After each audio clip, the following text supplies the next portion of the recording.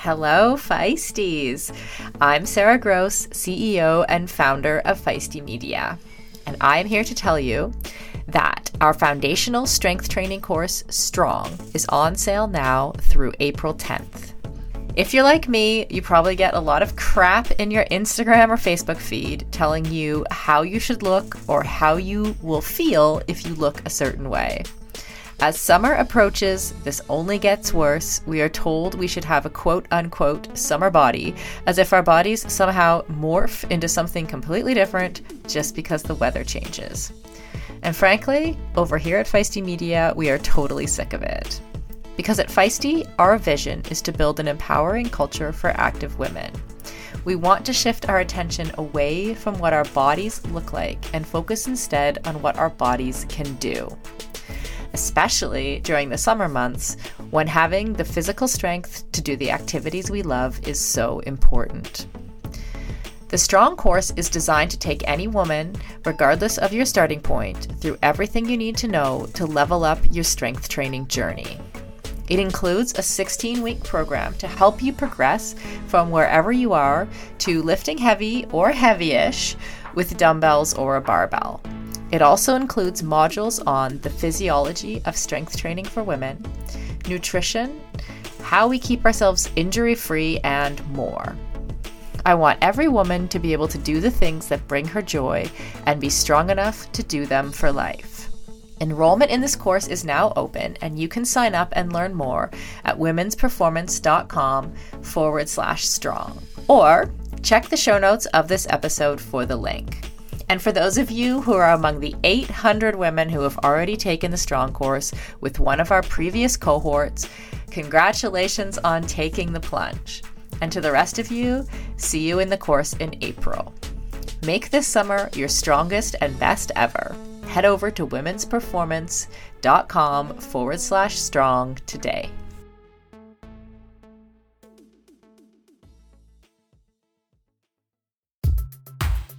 Hey everybody, welcome to the Business of Fitness podcast. I'm Molly Hurford, your host, and I'm so excited to be doing today's episode. We're doing a solo episode today, which is a little scary for me. I'm not going to lie. Normally I have the benefit of talking to my husband and partner and co-host on my other podcast, The Consummate Athlete, or on the Business of Fitness. I've been able to talk to some amazing guests so far.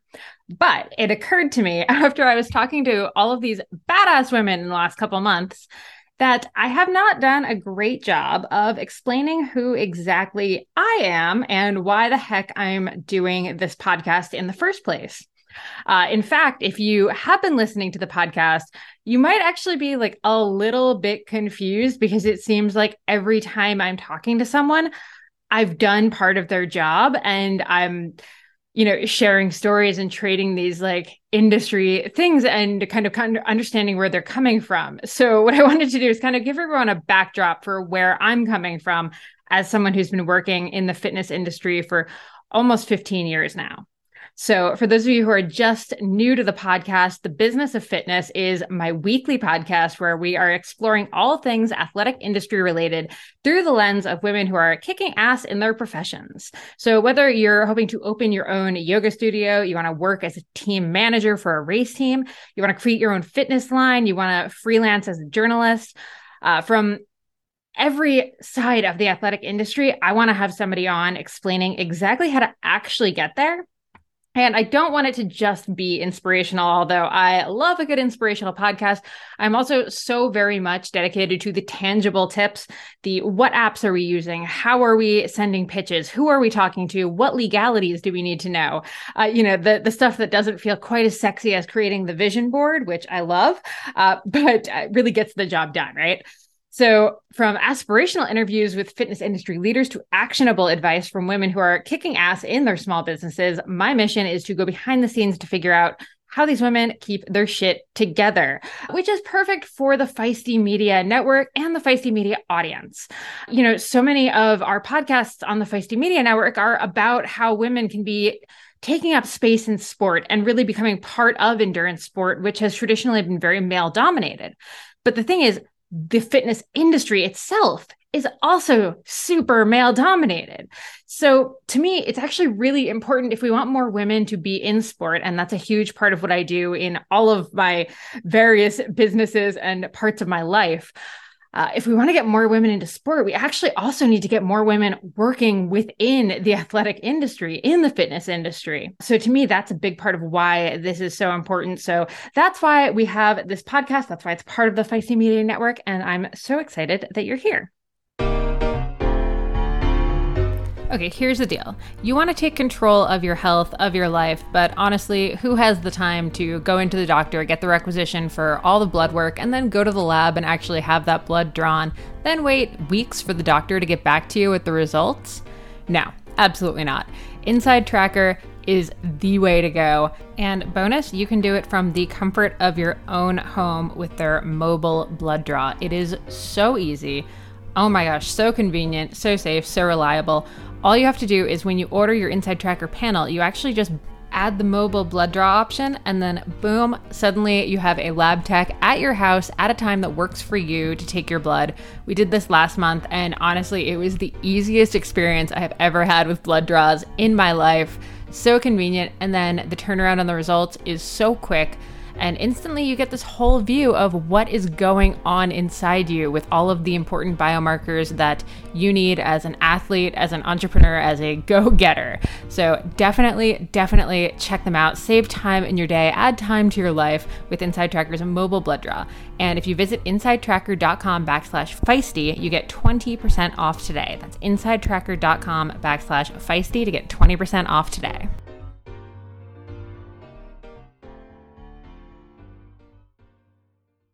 Okay, so why the heck am I hosting this show?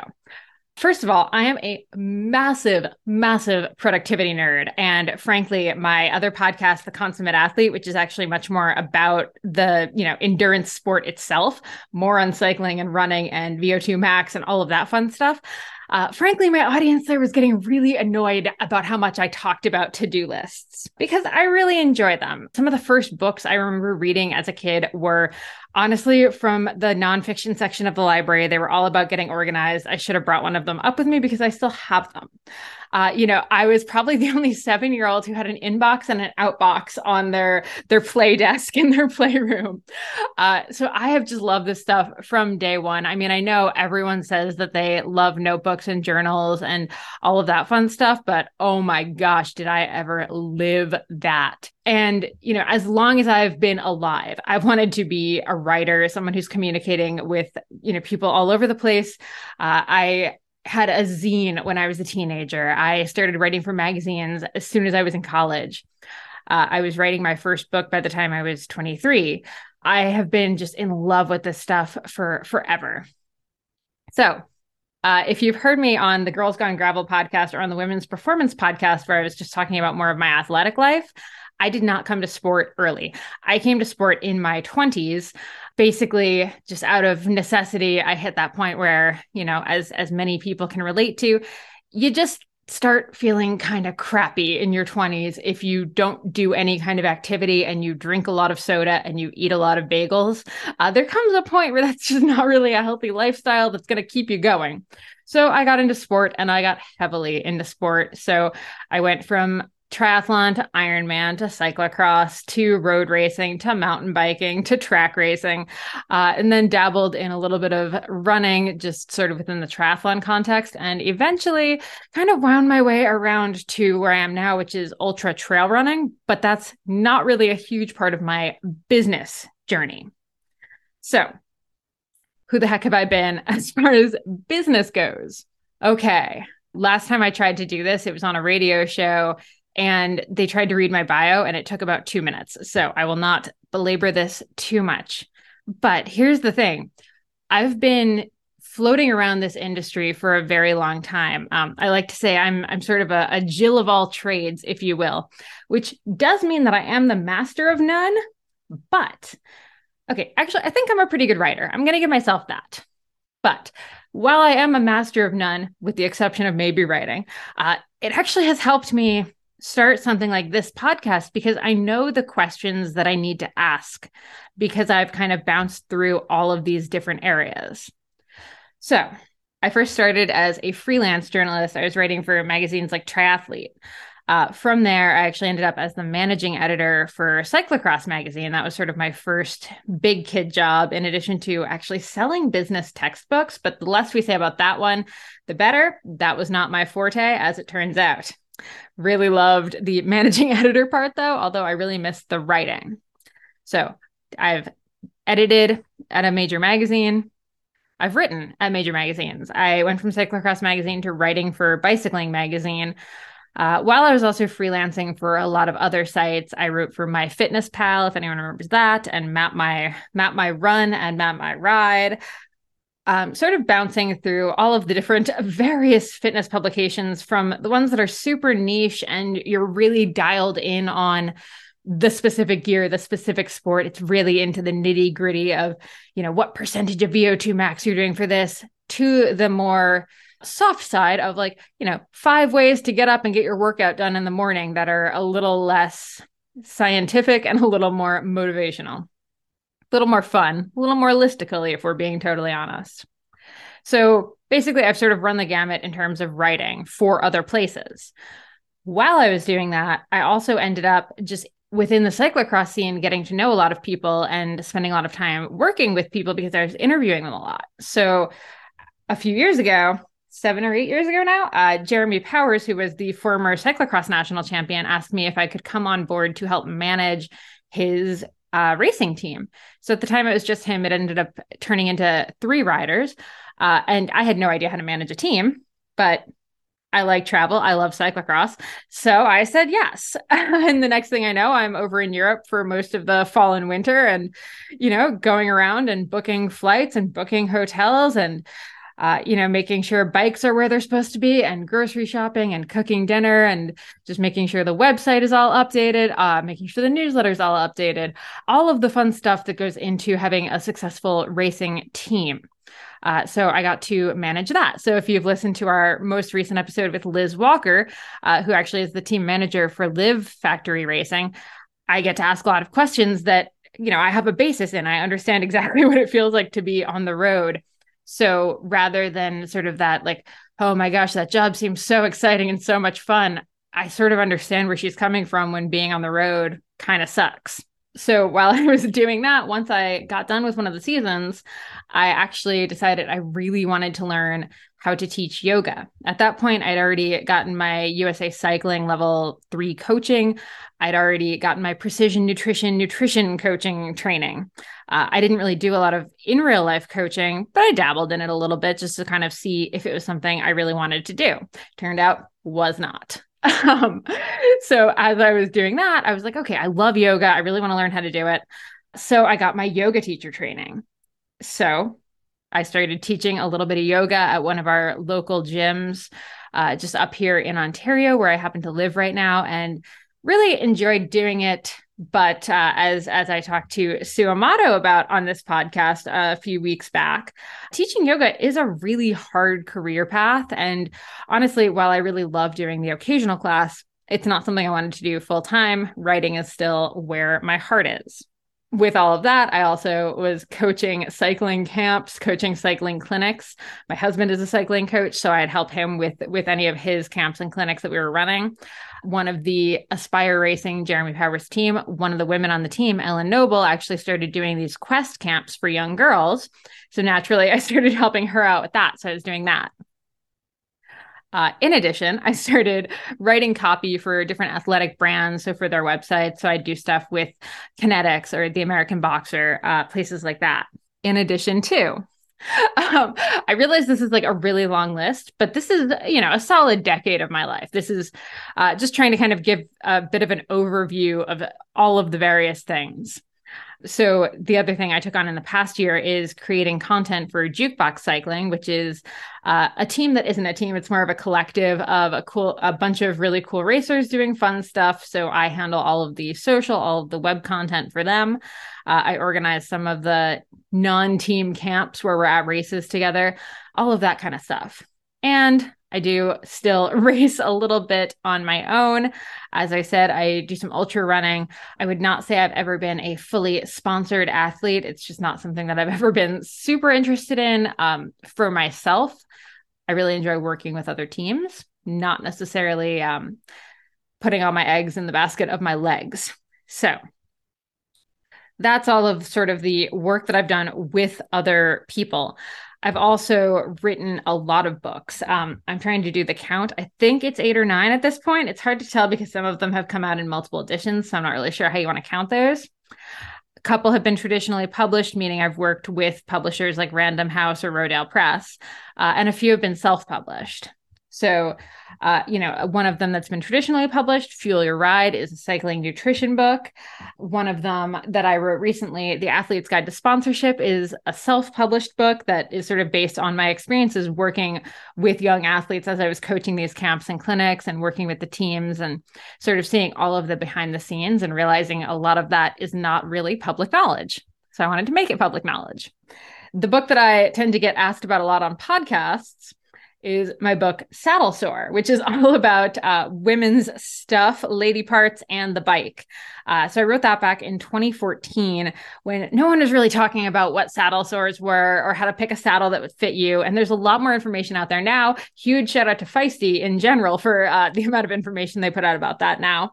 But at the time, it just wasn't really out there. So that's been a big part of my story, is talking to women about how to be more comfortable and how to have fun on bikes. Between my husband and I, we run the Consummate Athlete podcast. We have for 6 years now. That's my endurance sport podcast. And on that podcast, or within that podcast and the website, we also have a book, Becoming a Consummate Athlete. So that's just kind of our overarching philosophies on training and racing and all of that fun stuff that goes into being an athlete. I've also created the Shred Girls series, which is, if you picture the Babysitter's Club books that we all read as kids, picture that, but with bikes, not babysitting, because bikes are way more fun than babysitting. So that was sort of my bid to get more young girls onto bikes. Phew. Okay, that's a really long list. And sort of outside of that, I've also just been blogging for myself for about 20 years now. Like back in the live journal days, anyone who's listening who's a elder millennial will remember those very painful days of blogging, back when we were on forums rather than on TikTok and publishing really, really cringy poetry.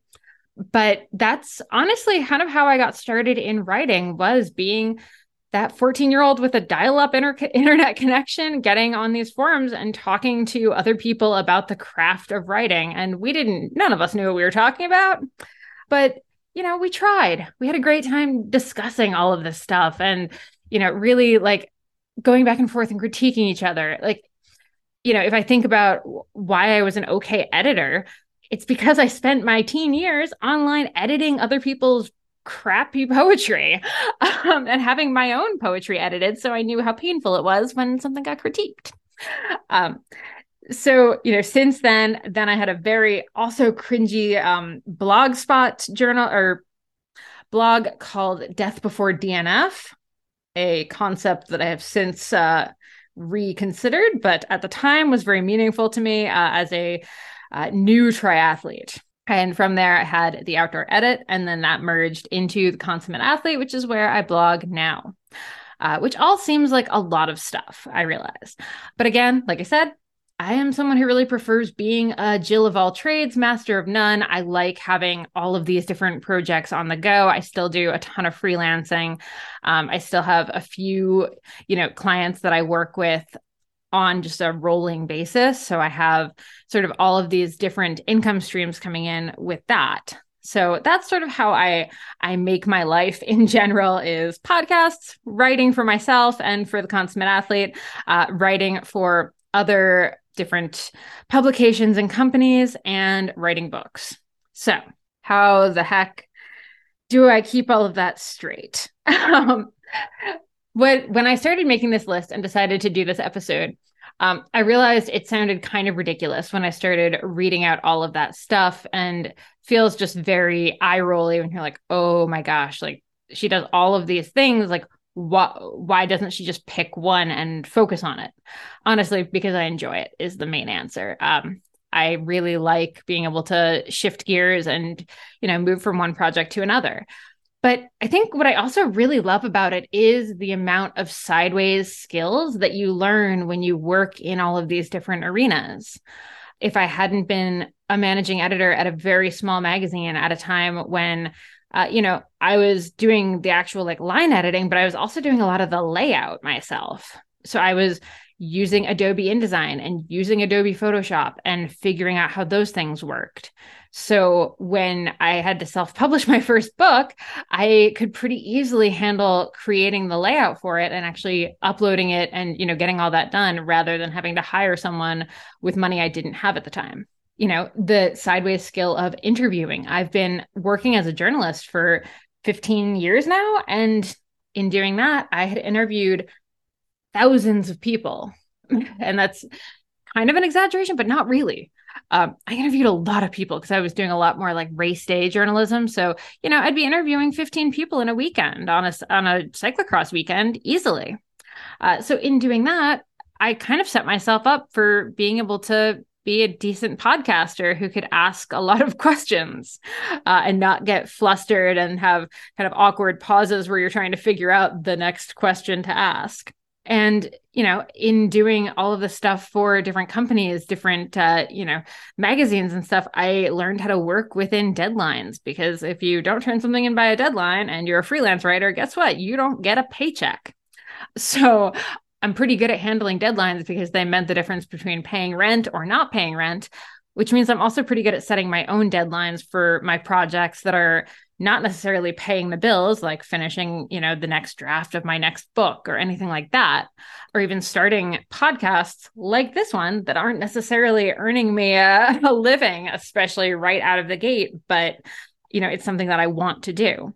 So I really love the fact that kind of everything that I've gotten to do has given me sideways skills for moving between all of these different things. Getting my coaching certification, getting my yoga certification meant that I could write about yoga and speak about yoga in a way where I actually have the credibility because I have the credentials.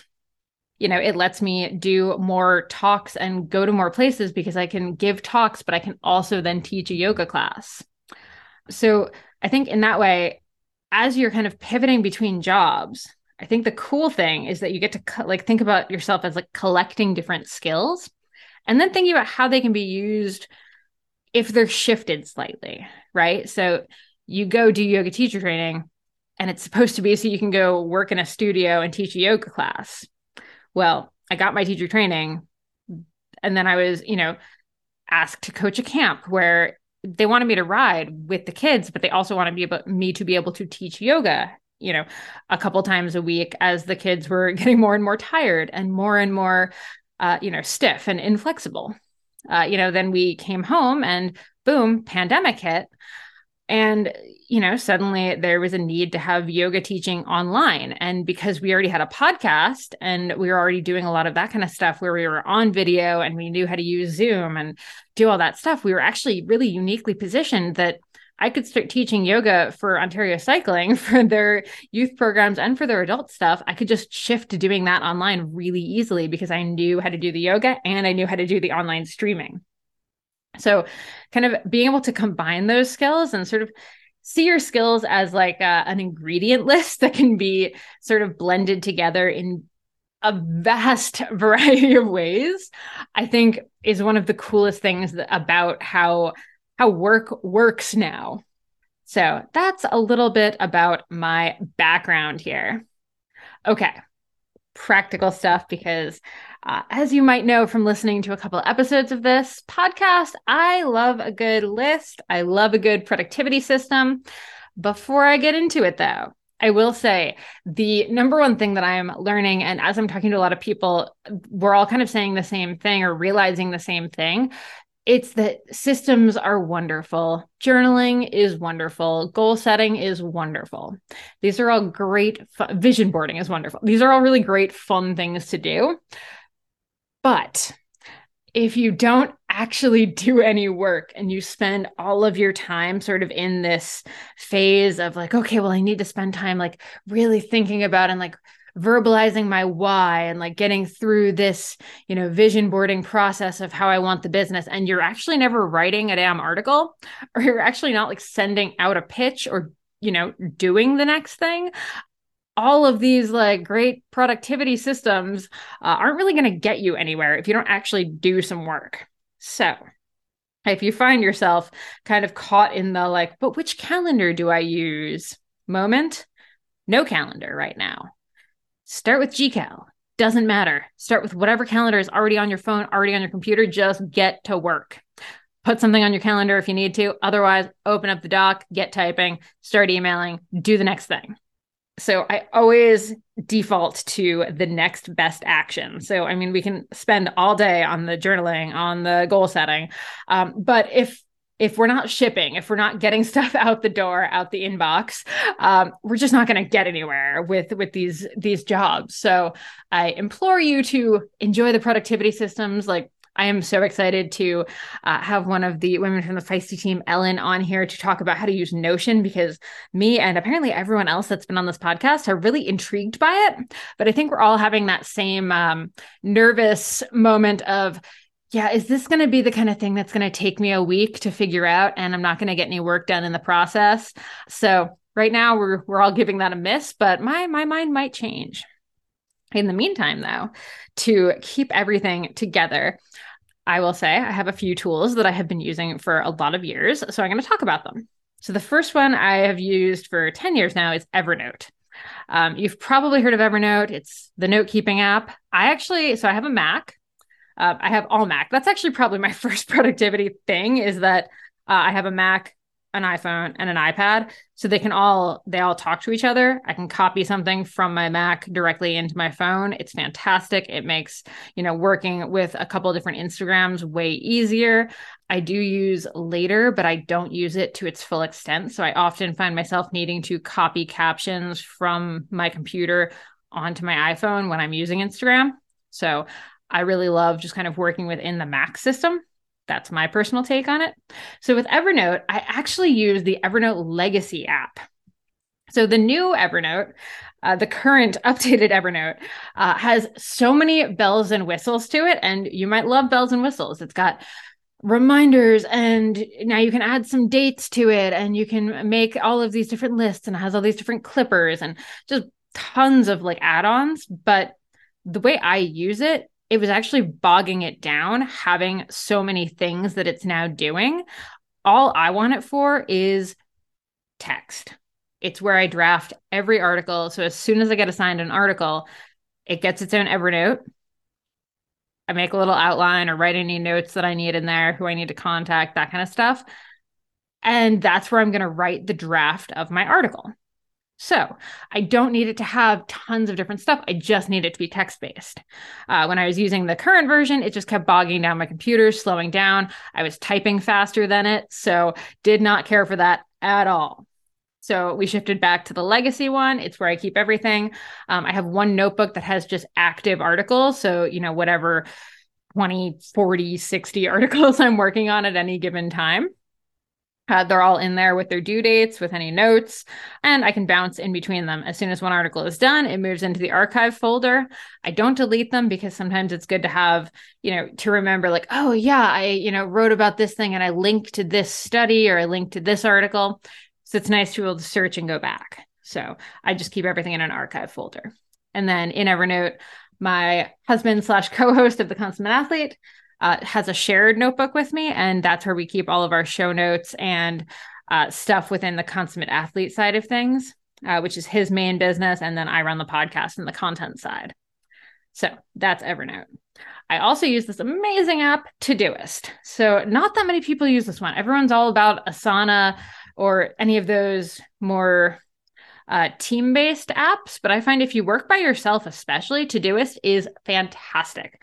If you're someone who loves checking things off, highly recommend. The free version is amazing. I don't have the paid version, and I don't need it.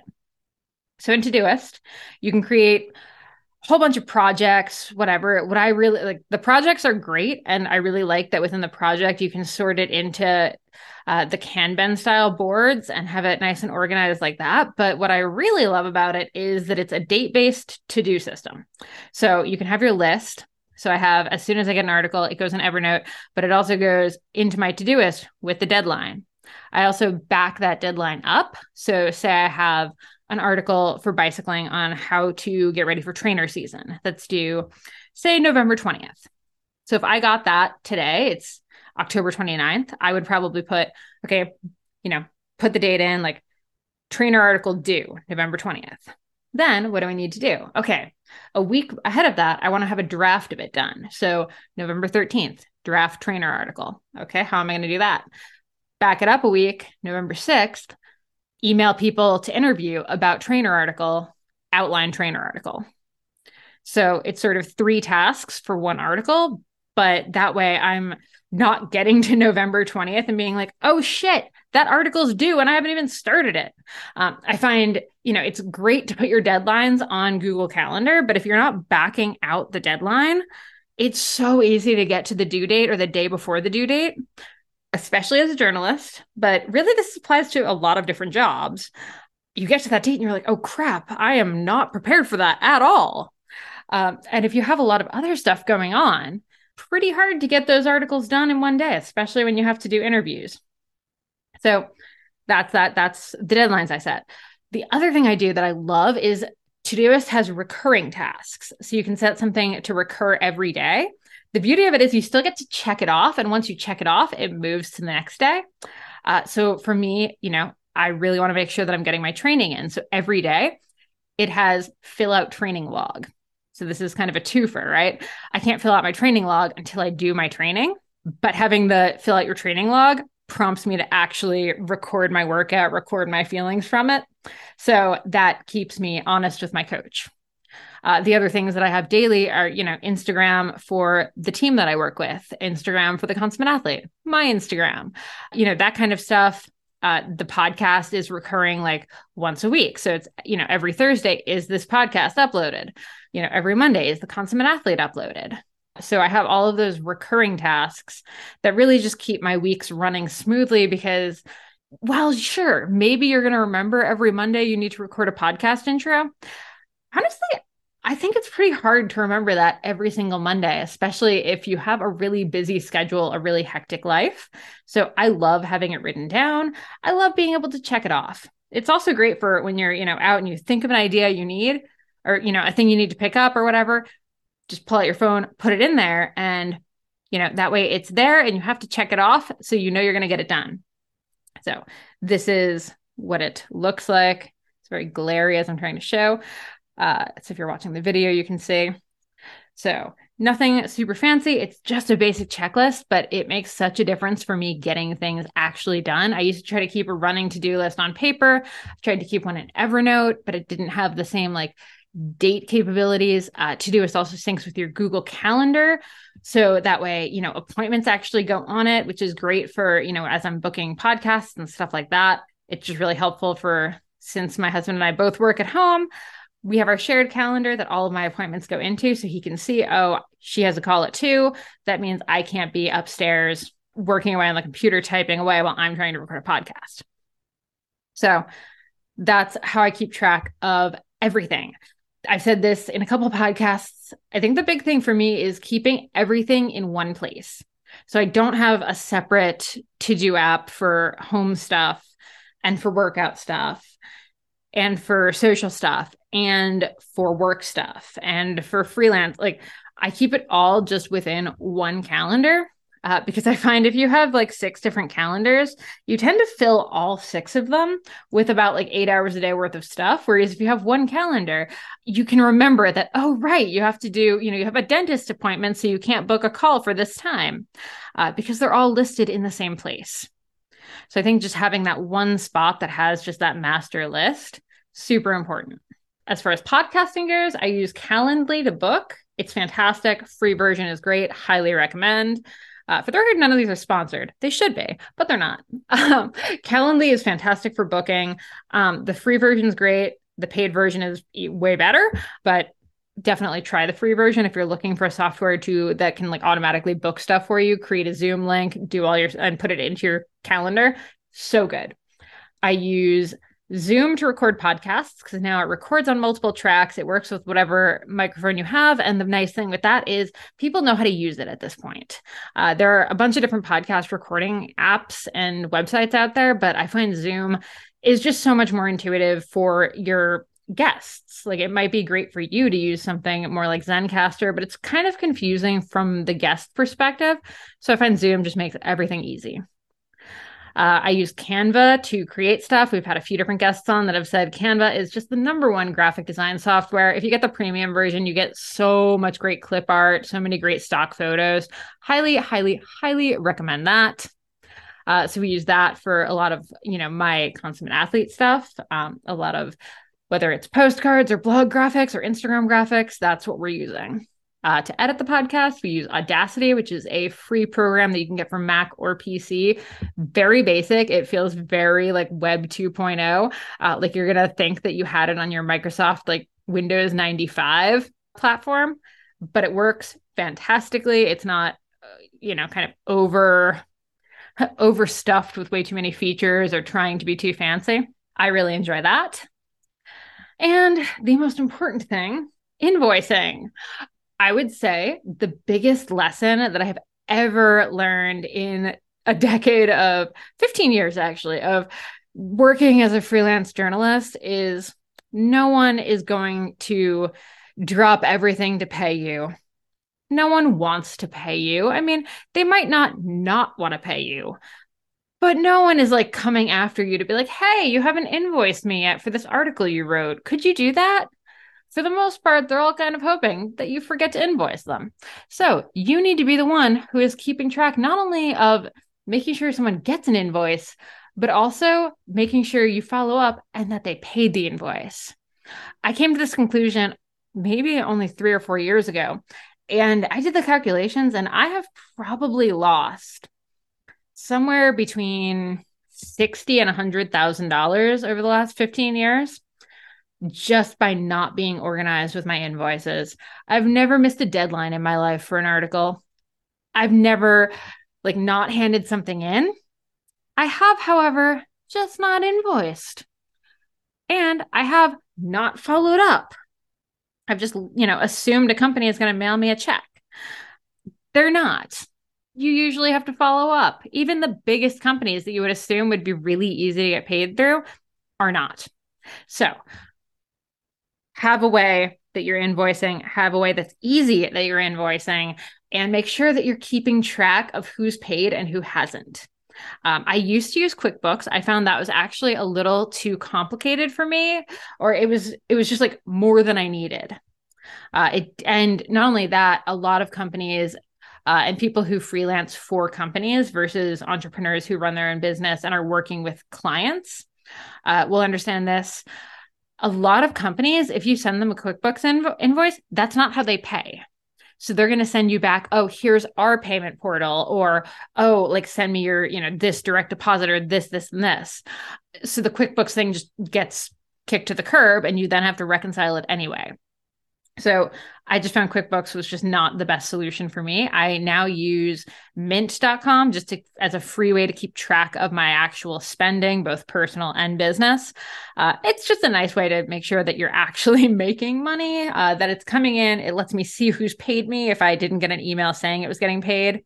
And frankly, I don't really trust the emails because I've had a couple of transfers that didn't actually make it into my accounts. So I like using Mint just to make sure that money is where it should be.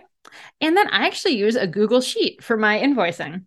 Google is great because you can actually use the sheet, create an actual invoice that you can then save as a PDF. Just download it, save as PDF. You can send that invoice with all of the payment info that the company needs. And then I have another sheet where I'm actually keeping track of invoice number, date, company it was sent to, amount it was for, when it was paid, where the payment went. So at the end of the year at tax time, I have this one sheet that shows me exactly how much I made and who's paid me, and more importantly, who owes me money. So keep it as simple as humanly possible, especially with invoice stuff, because it's something you're going to have to do every week if you are working for yourself. It's something you have to keep on top of. So the more complicated and complex it is, the harder it's going to be to stay on top of. So highly recommend figuring out what works for you with that and sticking to it. And the last thing I use is just plain old notebook.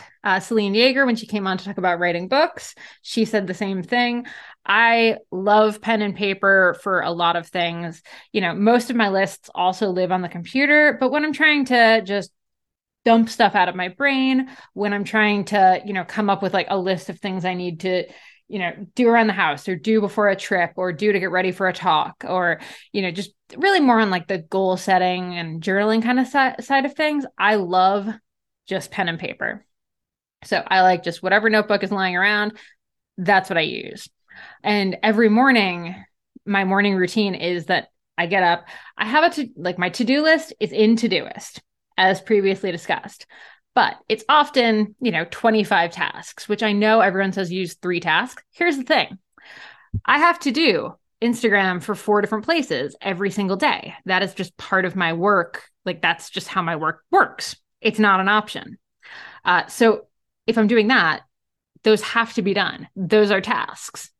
I need to train every day. That's an important task. I need to phone my sister or like text a friend. These are, little tasks that have to get done. So yeah, it adds up to something in the 20s as far as like total tasks for the day. And that's fine. What I do though, to kind of stick to this, like having most important tasks and things that you actually need to get done, is that I take my notebook, my actual pen and paper notebook, and I start with just my quick little gratitude list. So 10 things I'm grateful for, thankful for. I find that puts me in a better mood for the day. And then I look at my Todoist, see what I have on for the day, and list from that my 3 to 4 most important tasks that have to get done. And those are the ones that I'm going to prioritize. The rest of the stuff might get kicked to the next day if it needs to, but those things are going to get done. So I find that helps kind of combine the fact that like life is not 3 tasks a day and then you're laughing. Life is a little messier than that. Sometimes you need to pick up milk and that needs to be on the damn to-do list, even though it's not your most important task. So I think this is a system that combines them pretty neatly. So that's sort of a quick look at my systems.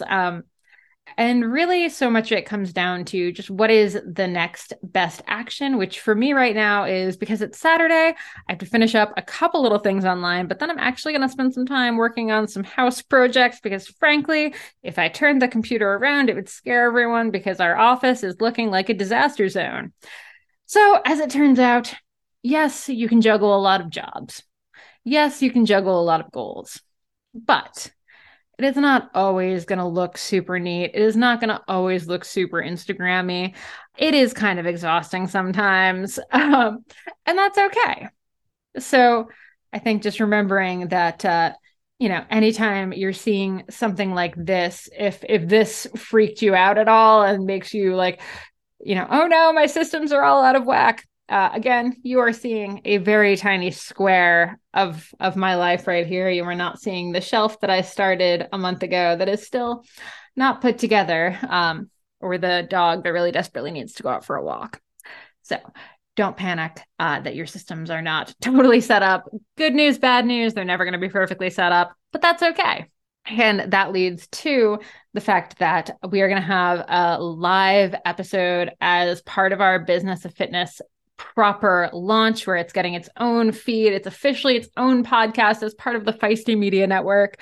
Super excited about it. And we're doing the live launch at the Outspoken Summit. And the topic is going to be all about imposter syndrome.